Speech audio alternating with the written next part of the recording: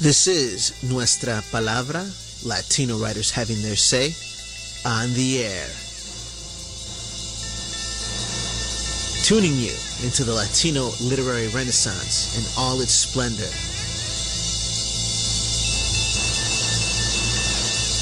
Interviews, teatro, rap, fiction, poetry, memorias, composer spotlights, and more. Always más. Thank you so much for tuning in. This is Tony Diaz, a libro traficante, author of The Tip of the Pyramid, Cultivating Community Cultural Capital. And we're so happy that you're joining us on the Nuestra Palabra multi-platform broadcast.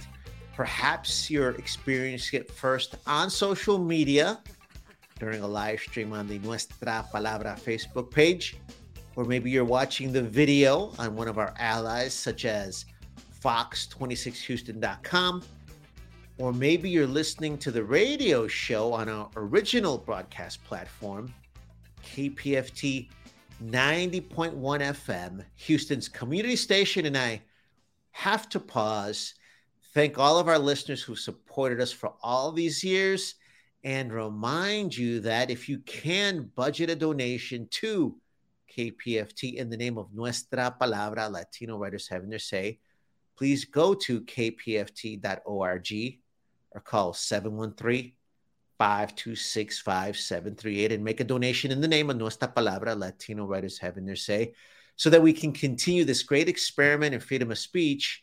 And more than that, as you all know, on this show, we get to broadcast our terms on our terms and come up with great shows with great guests on great topics as we have today. But we can do it in English, Spanish, Spanglish, any way that we want. So please do help us pitch in. And of course, we also have the podcast version, which is available 24/7. Before I tell you more about today's program, I do want to give a big warm welcome to my dear friend, fantastic writer, fantastic human being, Diana Lopez. Un abrazo grande, Diana. Thank you for joining us tonight. Thanks for having me. It's always good to be a guest of Nuestra Palabra.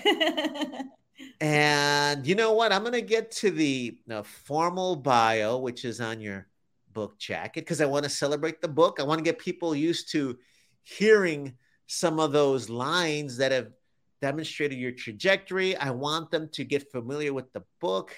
But, Somos Familia, we go way back. How many books is this now? Because I still remember you reading, I think it was your first book at Nuestra Palabra back at Talento Bilingüe de Houston. That's exactly right. And that was my first book, Sophia Saints, and that would have been like 2001, 2002. So it was 20 years ago.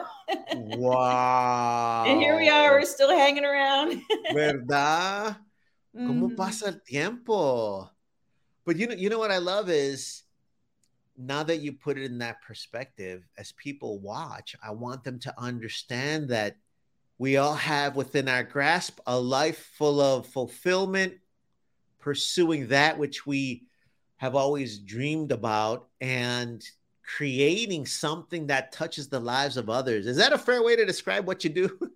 I love that description. I think that's a great way of describing it, and if I think this book is like number 9 or 10 for me. And if you told me 20 years ago that I had that many stories in me, I would have been so happily surprised. But yes, so it's just wonderful to feel like I'm coming full circle. My reading at the Talento Bilingüe was one of my first readings. Wow. Yeah. That is fantastic. By the way, we're speeding up on the 25th anniversary of Nuestra Palabra. So we're calling you part of our 25th anniversary celebration. Wonderful. And I do want to mention one more thing since we're walking down memory lane. Thank you so much for joining us during the Libro Traficante Caravan to Tucson. You came with us. You gave a workshop. And I always think you as someone that not only is pursuing the highest level of art, the highest level of aesthetics, but always remembers her community, a proud Chicana, and a great example to all of us. So Yeah, well, thank you for putting that together and getting Los Libros Traficantes over there. And I just remember what I remember most about that trip was the high school students and just how passionate they were about books and about the Mexican American Studies program. They were inspirational to me.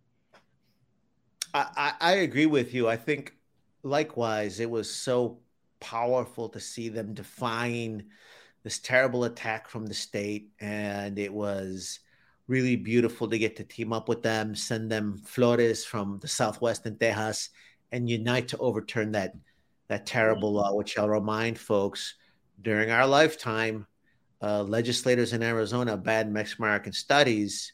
However, we all came together, joined our familias in Tucson, Arizona to overturn that terrible law. So we got a lot to talk about, but I don't want to monopolize all your time. I'm going to share you now with with the rest of the world. And today we are celebrating your latest book, Los Monstruos. So cool, so cool. Felice and the Wailing Woman. Congratulations, such a cool book. I'm going to tell folks about it. And you're also actually, because we don't rest, right? And we keep growing. We're going to link this not just to Nuestra Palabra, Latino Writers Having Their Say, not just to all these new ways to broadcast y difundir nuestra cultura, but we're going to link you to the Latino bookstore in San Antonio. Mm-hmm. And we're going to talk about how a grant through Congressman Joaquin Castro's office has also allowed us to expand how we're delivering books in the community. So all that's coming.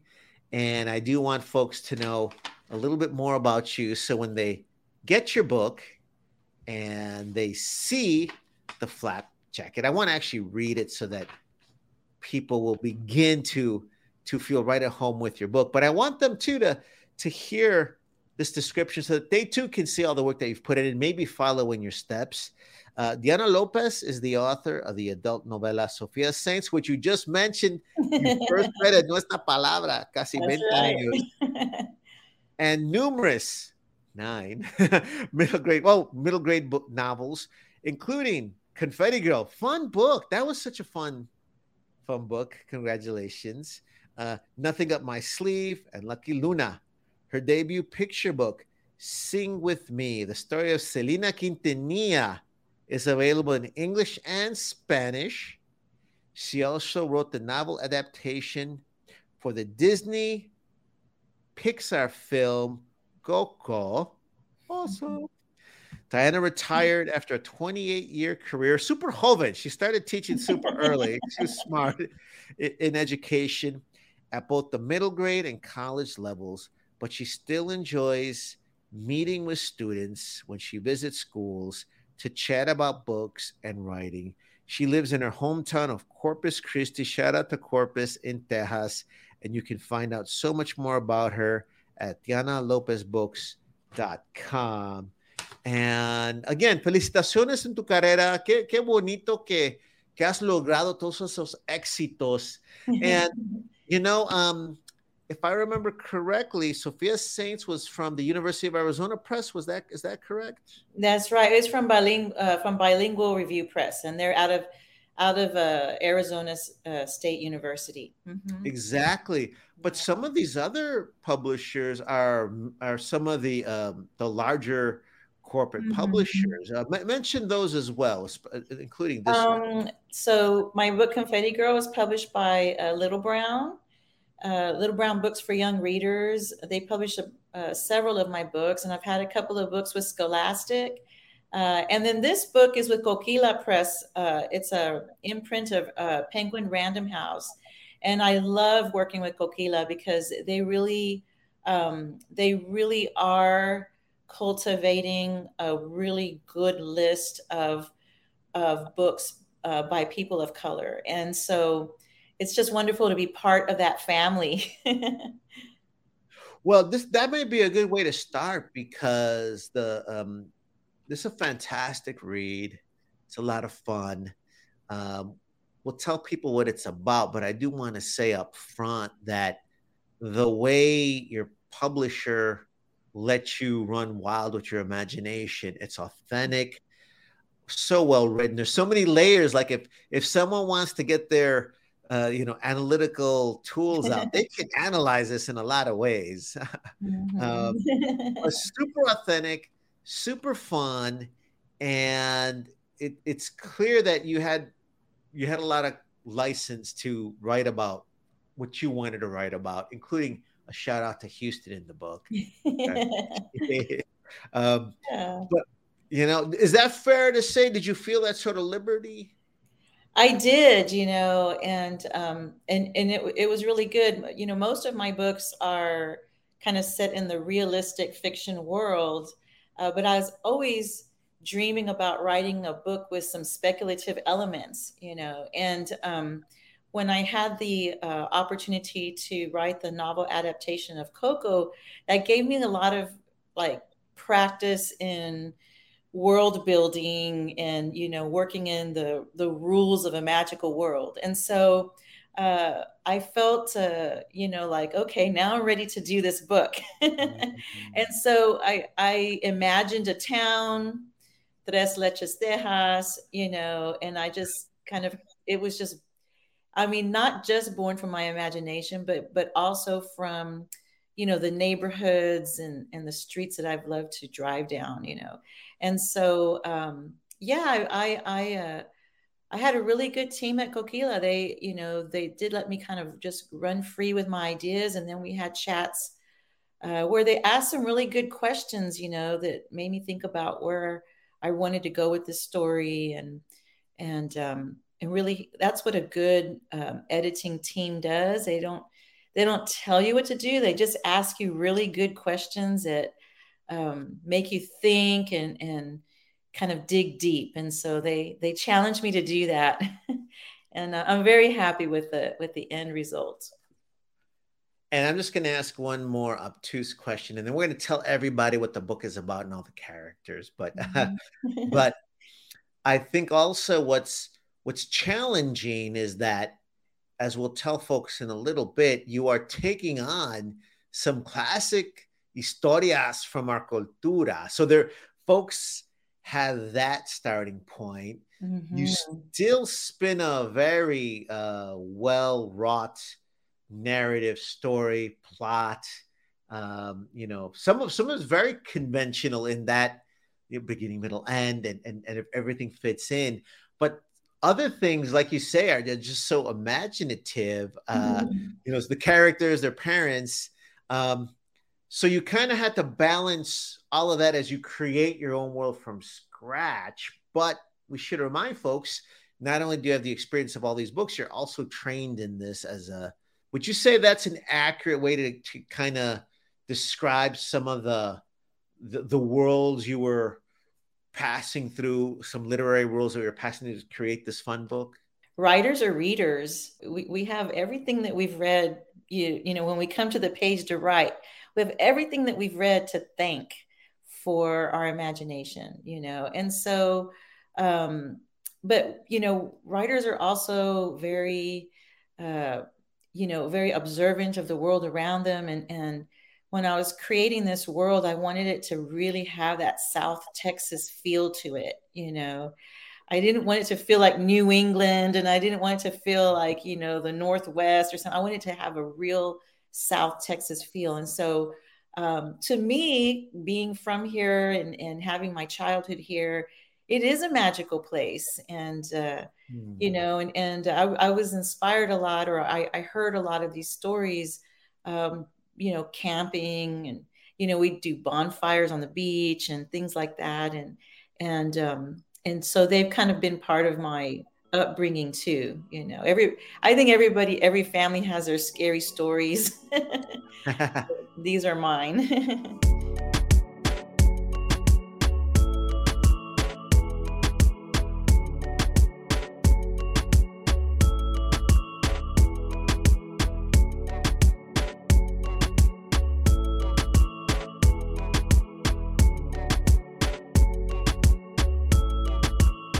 This is a really cool update of several of the childhood stories that we heard and were terrified by, including La Llorona. But this is the daughter of La Llorona. Yeah. tell folks a little more about about Felice and some of her friends who are also Chicana Chicano legacy narrative legacies. Yeah, it kind of started with the what if question. La Llorona is known for drowning her children and wanting to drown you and things like that. And I just had a what if question.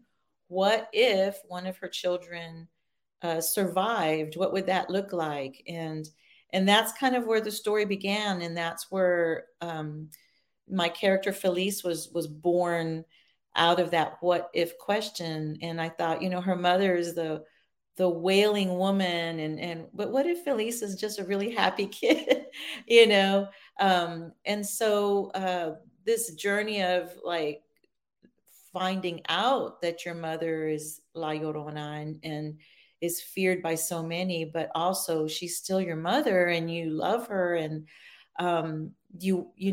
children, I think, regardless of their situation with their parents, have a desire to, know their parents if they don't know them, meet their parents if they haven't met them. And so she goes on that journey.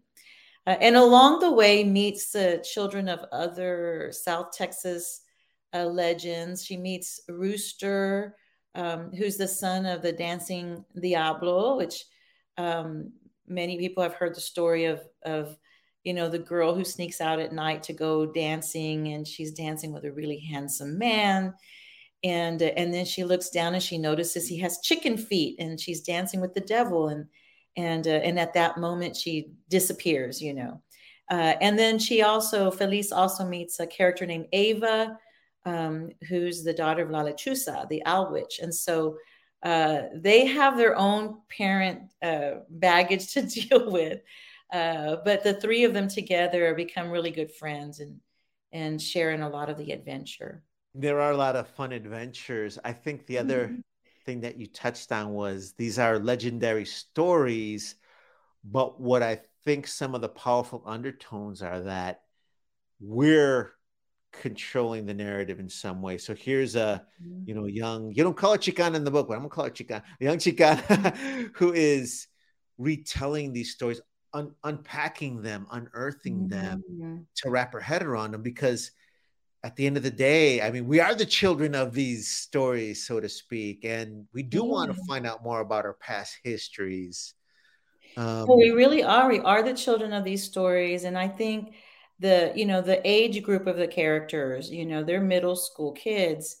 I think that's the point in life when it's called middle school because you're in the middle. You're part child, part adult, and the expectations that are on you are growing, but at the same time you feel like you're being held back, because you're not quite there yet. And I think a lot of young people, when they're trying to flex their wings and be more independent but feel restricted by rules and guidelines that their parents give them, they do start to see their parents as these just horrible people. It takes us a while sometimes to realize that our parents are doing what they think is best for us. But that idea of this kind of like parent as monster, I think at some point everybody has an experience like that where we love our parents, but there are those moments where we feel like they are the monsters in our lives.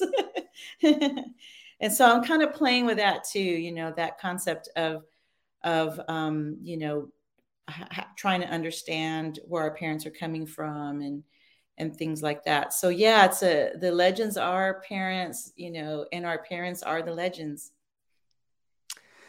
And there are so many other layers to this as well, including, what happens if our youth don't know their history, how they have to go find it. And also, I would say, and I'll stop going this deep or this far out. Right now, there's a lot of discussion about representation, and we just mentioned Nuestra Palabra is 25 years old. I will say that some things have changed in those 25 years, some things have not. But most likely, our youth, if they hear about our cultura, if they're just going to get it from corporate media, it's going to be a negative portrayal. So what happens when you hear these negative portrayals about your cultura and have to go look for the truth. I really see that's a powerful undertone, especially like you said, for that age group. In the Mhm. middle of wanting to learn, not wanting to hear it, feeling pressure to conform, but wanting to be original. And I think that's also dramatized in the characters, no? No, I completely agree. And you're hitting on some things that are near and dear to my heart because my interest in writing for this age group is really born from my years of teaching, these kids. And I was teaching in the middle school in the 1990s. There, was not at the time that much literature available to them, that much literature that they felt they could connect to. I heard it over and over again. Where are the books about us? Where are the books about Mhm. us? And it just kind of, echoed in my head, and gave me a mission. I want to write the books that I felt my students, and I'm going to be at the Guadalupe Cultural Arts Center. I used to teach at Horace Mann Middle School, which is right there by Woodlawn Lake, not too far from where I'll be in a few weeks. Those were the students. That was the neighborhood that got me motivated to write these stories. And I'm pleased to say that, I've seen in the last like 12, 15 years, just this wonderful, bloom of, Latino fiction. There's so many great books out there that are available to our students. And I'm thrilled that I get to be kind of part of that movement. But at the same time, there's a lot of pushback, and a lot of a lot of moves to silence our voices, put us on the side,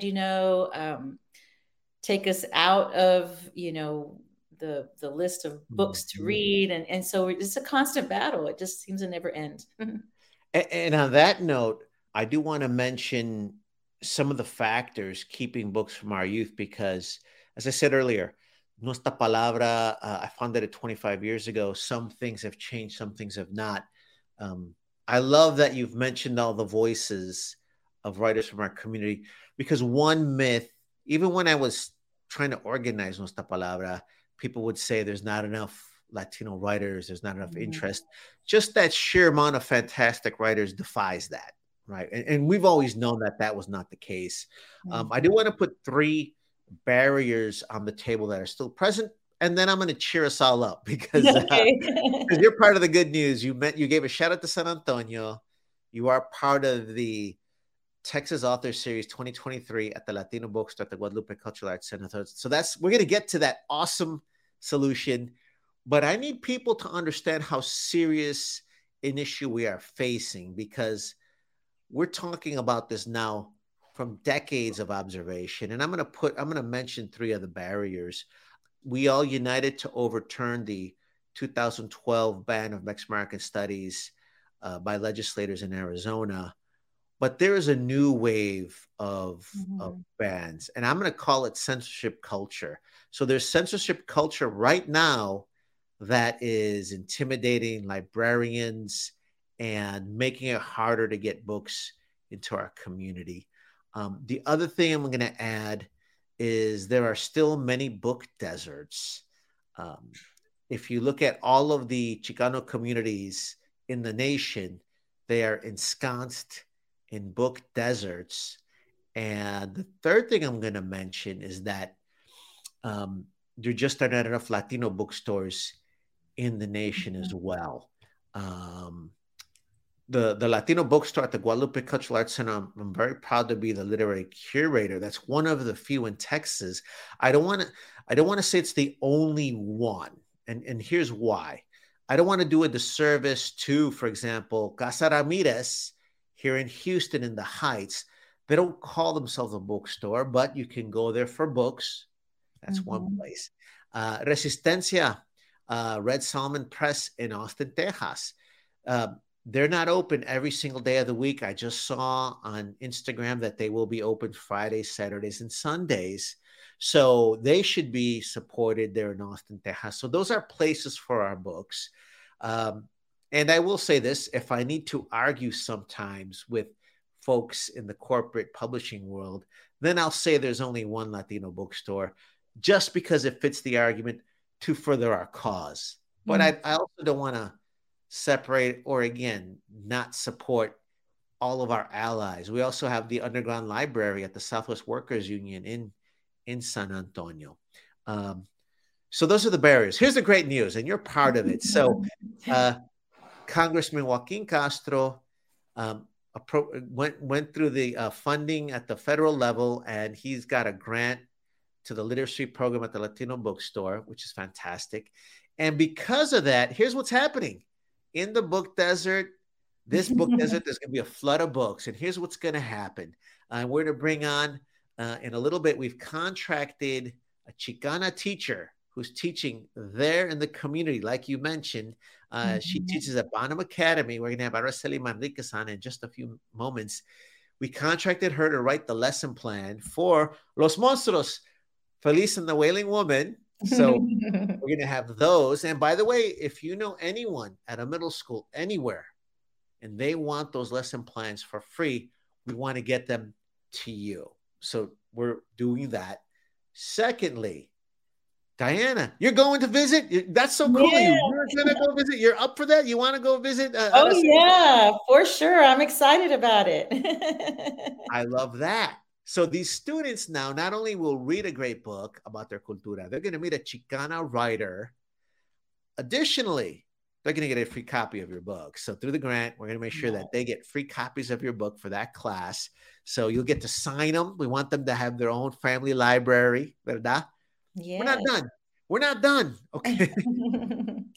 Bonham Academy will get a free classroom set of 25 books for future classes. And the last step, the Latino bookstore is beginning a culture club. So we're going to hand out the culture club coupons at that class. And it's going to say that your teacher has recommended your student for the Latino Bookstore Culture Club. So when the family goes to the Texas Author Series, they get one more additional book. And when we get Araceli on here, she's mentioning that some of our students are ready to go. So we're doing everything we can to make sure that family libraries thrive and that these students have the best possible literary experience in the nation.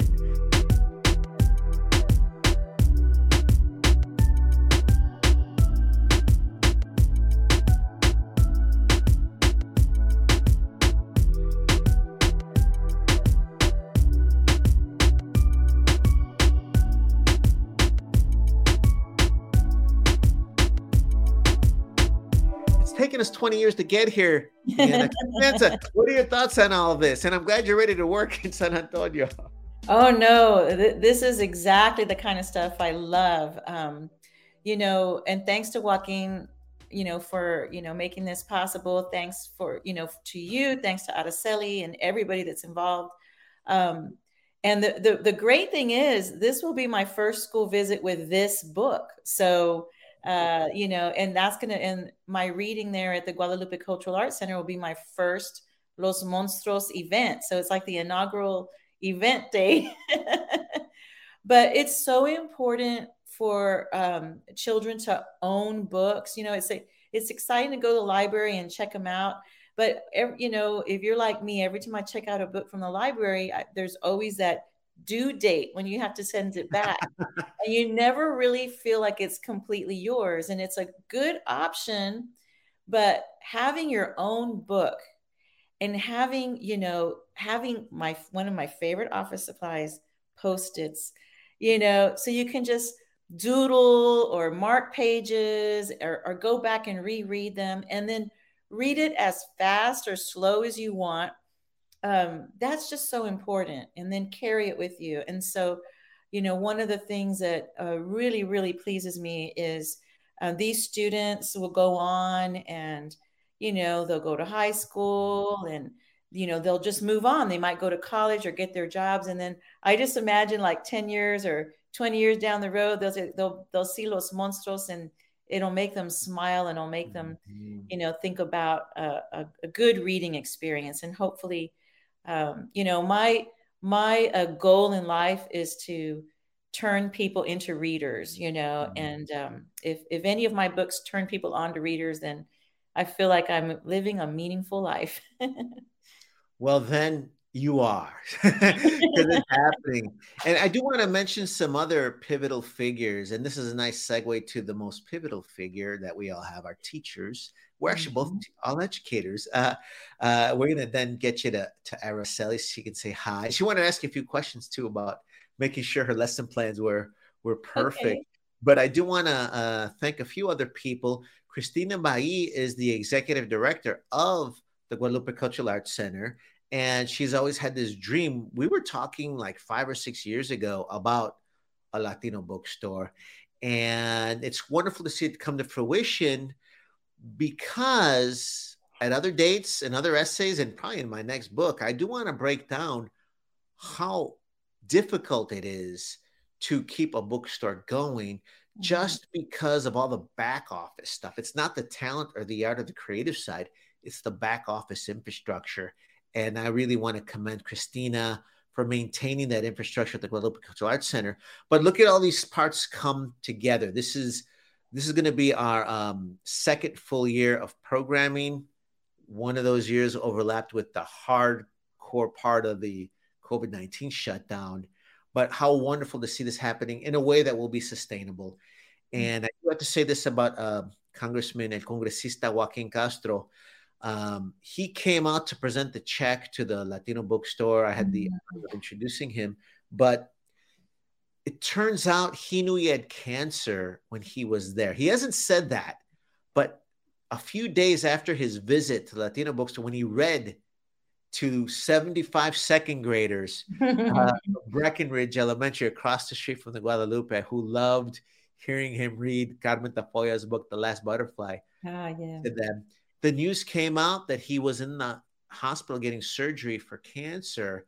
And it was really touching to me because he didn't bring it up. And when he was reading to the students, he was so engaged and really had them memorized. And I bring that all up because, like you were saying, let's not think about this as a corporate transaction. The Latino Family Library that those students are building is exactly the story you're talking about, that 10 years when one of them passes the signed version on to one of their Yeah. cousins to read. It's the story, Mhm. ¿verdad? It's those second graders that will be, oh, yes, I was there when, Congressman Castro handed me the book. And, so Yes. it's those stories. And now this is a great way to introduce our next. We're going to bring her on now. She's a wonderful teacher. And I do want to say I knew her when she was just a student. She would join us at the Capitol when we went to demand Mexican American Studies before Yeah. it was even reasonable. Like we were demanding, and it's wonderful to see all that come to fruition. And now she is a wonderful educator and community leader, Araceli Marinquenz. Araceli, thank you so much for joining us. Oh, thank you for having me on. It's wonderful to see you again, Tony, and it's good to talk to you, Diana. Yes, nice to meet you. Yes, I'm honored that I'm working like in your books because we've actually read your books in our math class before. We had a read aloud when Coco came out, and you actually signed your book or the book for me at the book festival one year. Oh, And then we read the wow. Selena book, yeah, too. So it's been awesome to read Felice and the Wailing Woman. I love it. Thank you. Thank you so much. I love it. It's all these different histories that Yeah. that Mhm. are coming together. Mhm. And do me a favor, Araceli, tell us a little bit about the Mexican American Studies courses that you teach at Bonham Academy.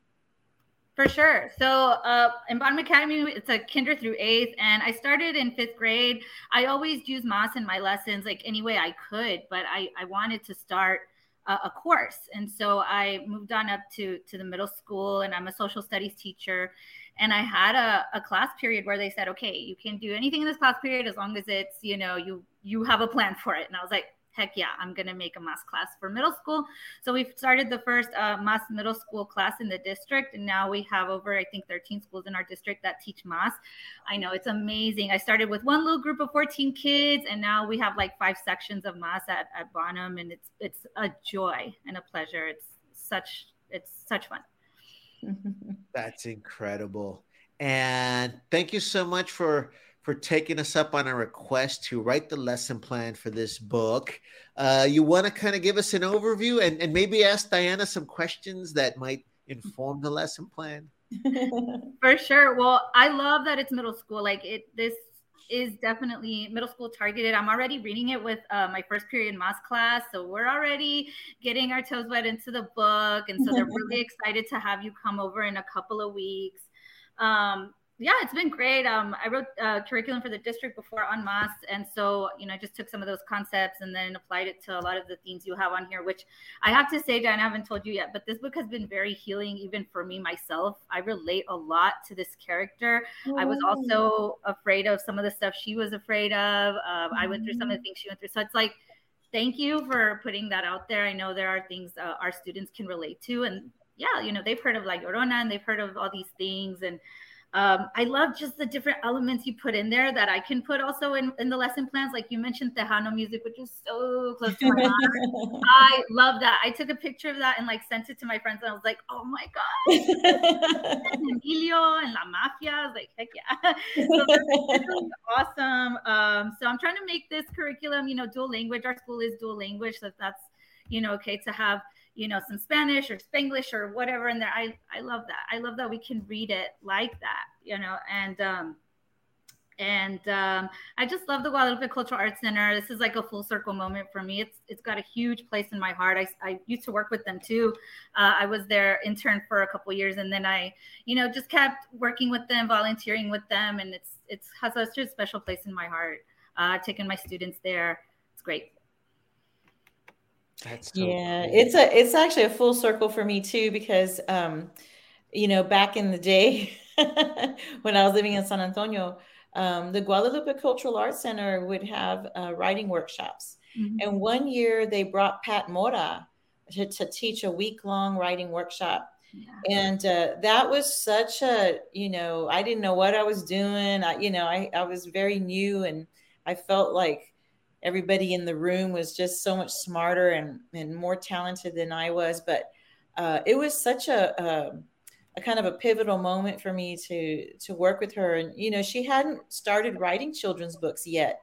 She was still very much writing poetry at the time, but she had a great spirit and just kind of led us through the class. And, that was made possible by the Guadalupe Cultural Arts Center. And I do remember going to a lot of their, their presentations, their plays, their dance presentations. I've done readings there before, and so I can't wait to go back. Yeah, I love all that too, because I think what people may not quite understand is that the Latino bookstore can exist at the Guadalupe Cultural Arts Center because of the rich fabric of community cultural capital, which, if someone shows up, the bookstore hours are, it's through the week. It's from 10 a.m. to 4 p.m. It's open later every second Friday of the month for the Texas Author Series. Someone can come in, take the book, and not know everything you're talking about. Mm-hmm. But it took all that work that we've all mentioned, all those strands, to get that book in the hands of that student. And I love you sharing that here you had this workshop with this legendary Chicana author, but you didn't know you had 9 books in you at the time. And and it's beautiful because you do now, and you can look back, and some of these students, they're going to have 9 books in them. There we go. Yes. You got to pay it forward, I love it. Araceli, how big a deal is it that Diana's coming to your class? Oh, it's awesome. And they're so excited to see an author. I know that when I was in middle school, kind of like what you were saying before, the representation just wasn't there. And I didn't really like reading back then because I didn't see authors that looked like me or read a lot of books that, related with my experiences. So I think reading your stories, being there, being gifted the book itself. Because right now, I'm reading this, the pre, version of the book. And I'm like, guys, I'm the only one that has this book. You're going to get this book when it comes out, and you're going to get it signed. And they're so excited about it. So just to keep, paying forward and having, starting their little biblioteca of Chicano books. It's huge. It's great. I love it. And you're showing off the galley. So you got a galley. You're going to get a finished copy too, a hard copy. So your library just got cooler. And your school's going to have at least 50 extra books. I mean, this may sound like a silly question, but let's put it into concrete terms. Why? Because we are flooding the book desert with books. And I want people to understand all the barriers that have to be defied to get the books into the hands of these students, but what an impact it's going to have. So will this wave of the flood of books make a difference to your school, Araceli? Oh yeah, I absolutely think so. I mean, that collection of books will stay there, whether I'm there, or I've moved on to somewhere else or whatever. I want it to stay there. I want the program to keep running. I want, mass to spread, throughout my district, but throughout all of San Antonio. You think about it, and it's like all the major cities in Texas, like, is a huge population is Latino, Chicano. Like, why don't we have more books that are focused on our experiences that we can relate to, that will make kids like enjoy reading and love reading, and not just like, oh, it's another class or like something I have to do, but like really love it. So it's huge. Yes. Too cool. And other schools, no se pongan celosos. Again, like we said, we want this to spread. This is the first of our campaign.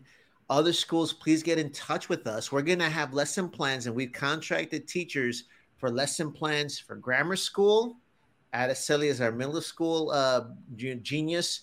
Ronald Castro is our high school lesson plan author. So please do get in touch with us, and we want to spread this all out.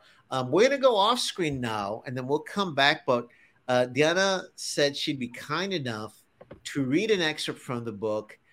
Now, let me ask you something. You're going to be reading from Los Monstruos, Felice and the Wailing Woman, for the first time at the Latino bookstore at the Guadalupe. And you mentioned that'll be your first school visit. Is this your first radio interview for the book also? Yes, it is. All this history being made.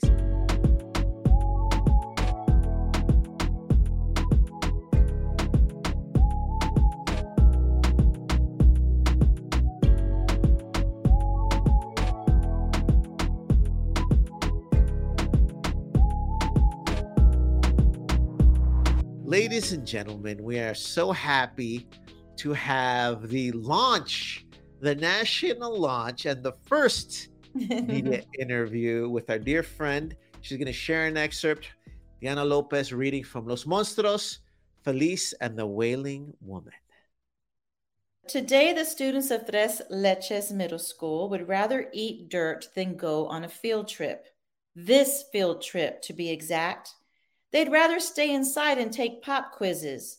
They'd rather eat raw broccoli and do 1,153 jumping jacks for PE. Instead, they move slowly, double knotting their shoelaces and topping off their water bottles as Mr. Tercero hurries them along. Ándale, he says. They've heard of other schools in other towns with field trips to museums or firehouses or historic sites like the Alamo. They've heard that instead of hiking to the destinations, the students travel by bus. They've even heard, and this one's hard to believe, that the field trips often included tour guides who knew everything and then some more, and gift shops.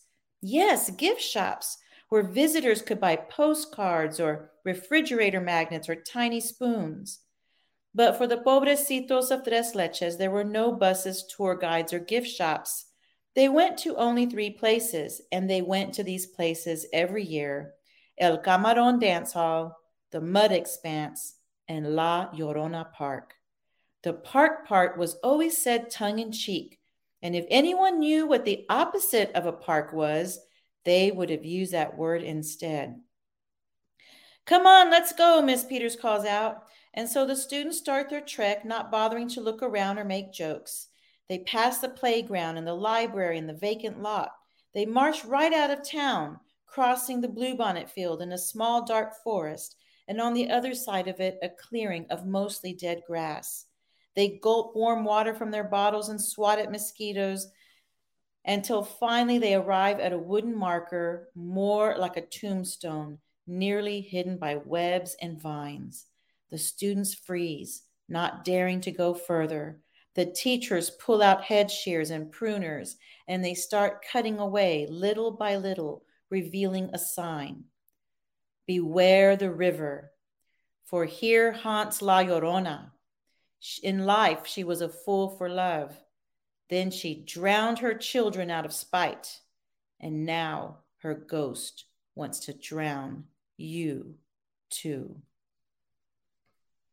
Dang, that's the stories we tell our kids. It's Chicano. Yeah, we tell our kids those stories. I know. Like, I remember telling somebody about, like, you know, La Llorona and how she drowned her kids, and they're like, "Wait, no, you can't say that. You can't tell kids that." I'm like, "Well, it's not me. We're all telling our kids. We're all telling our kids that." I love it. I love it. And of course, folks, you get to meet Diana Lopez in person or get copies of her book when you visit the Latino bookstore at the Guadalupe Cultural Arts Center in San Antonio.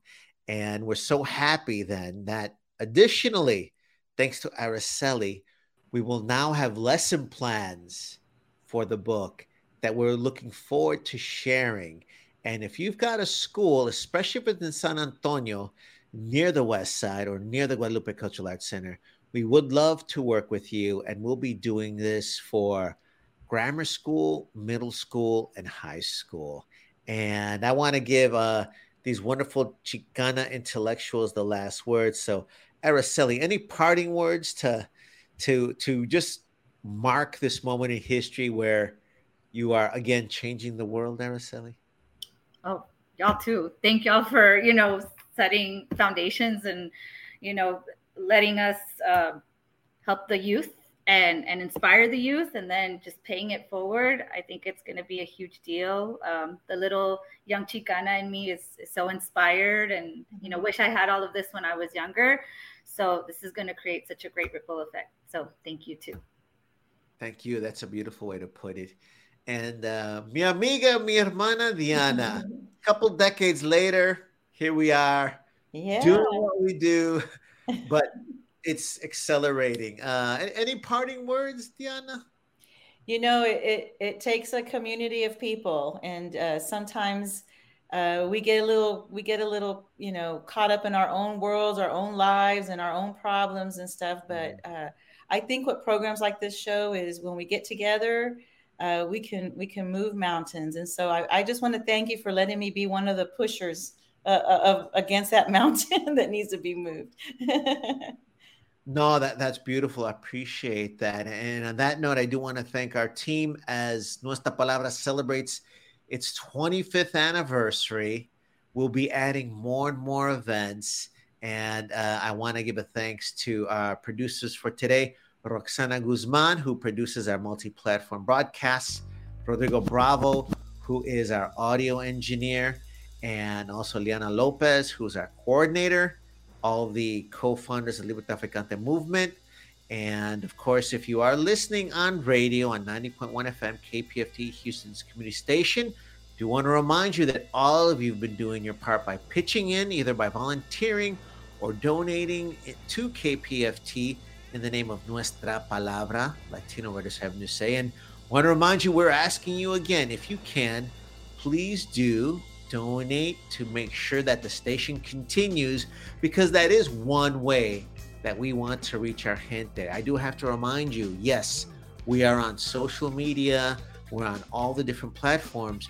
There is still a lot of our community that relies on free radio, and we want to catch them any way possible. And if that means that we're catching them during rush hour on the highway in Houston, Texas, fourth largest city in America, we've done our job.